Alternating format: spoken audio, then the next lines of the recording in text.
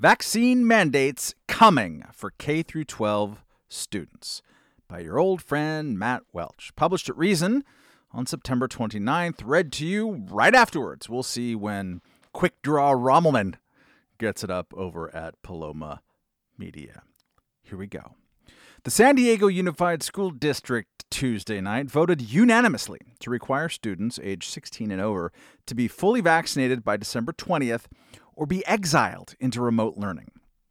The country's 21st largest school district thus joins number 2, Los Angeles, whose guidelines cover everyone 12 and older, and smaller Culver City, California, the lovely town, also covering 12 and overs, as the earliest adopters of what will likely be an increasing and increasingly controversial trend of mandating injections into the arms of comparatively low-risk minors.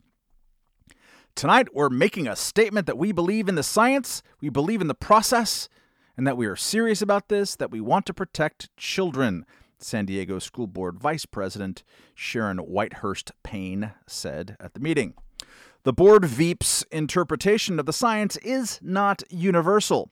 Dr. Vinay Prasad of UC San Francisco's Epidemiology and Biostatistics Department noted in a U.S. News and World Report column Tuesday that different countries have come to different conclusions about the safety of giving kids 2 doses rather than 1, and that potential side effects of myocarditis, otherwise known as heart inflammation, are real even if they're rare.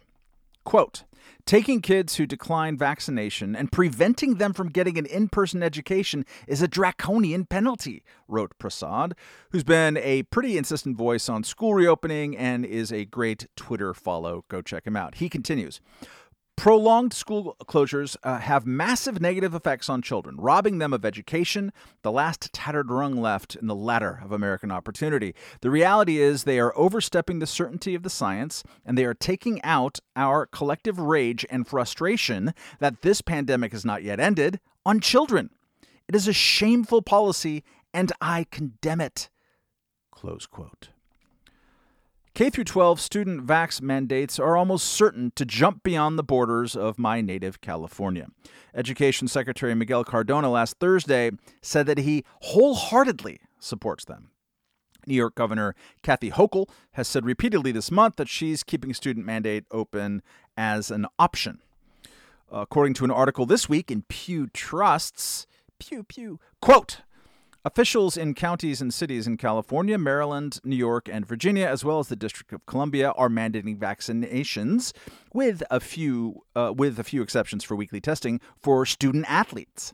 Hawaii has a statewide vaccine requirement for public school student athletes, but also at least 12 states ban schools from requiring vaccines for students of any kind. As has been the case with COVID-related policies on masking, school reopening, business closures, and vaccine passports, a chief determinant on whether a given polity, group of people who vote, whether a given polity mandates or bans K-12 vaccines, since obviously everything has to be either forbidden or required. We know this. Anyways, the thing that's going to determine this is not the comparative impact of the coronavirus in these places, but rather which of the 2 major political parties do their constituents favor. Stupid politics wins stupidly, yet a stupid again. It's a totally fine word.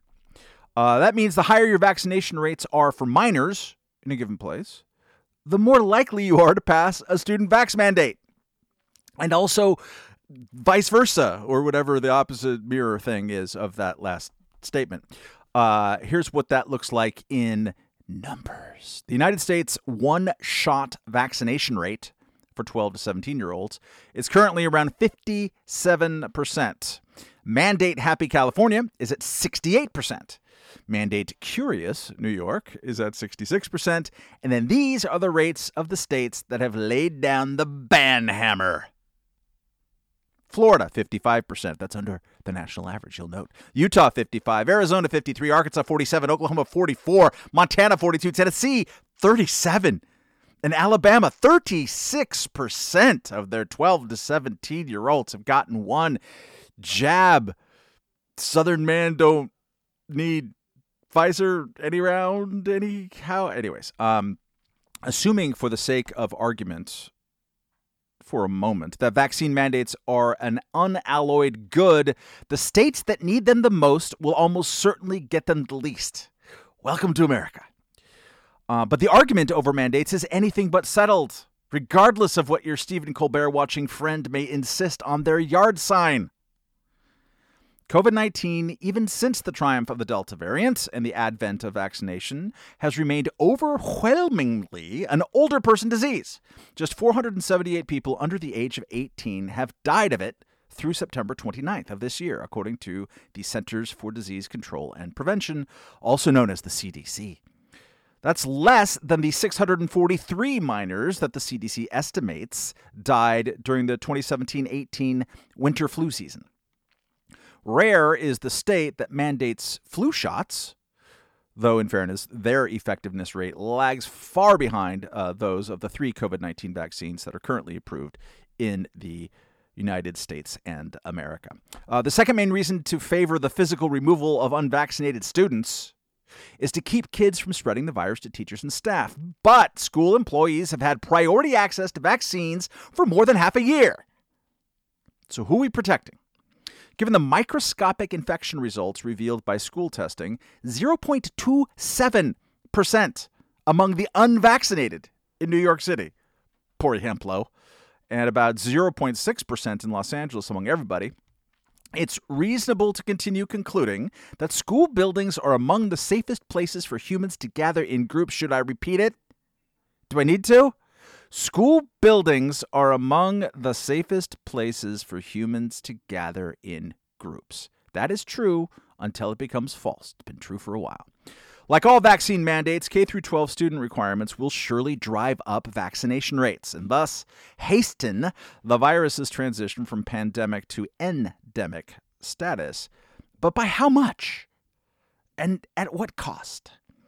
Kids who are sent back home for yet another year mangled by remote learning will experience tangible and measurable harms, including the possibility of being more and not less exposed to COVID-19. See previous paragraph, repeated sentence. Their parents' work productivity will also suffer yet again. Speaking as a parent of a fully vaccinated public school 13-year-old, I do not fear her unvaxxed classmates, if she has any, and I'd rather any such students be regularly tested rather than sent out to forage for scraps of education in Coney Island. You seen that place? As usual, my preferences will be drowned out by the people I chose freely to live among. Hooray for me. A science, in air quotes, whose policy extrapolations depend on political slant will continue to lose public respect. Advocates who do not acknowledge and grapple with real-world trade-offs, because they exist, people, will almost certainly introduce major error. Vaccines are a marvel of modern medicine. OMG. And the best ticket out of the wretched last 19 months of all of our lives. But that doesn't mean it's wise for the government to force this particular one right now on teenagers. Goodbye.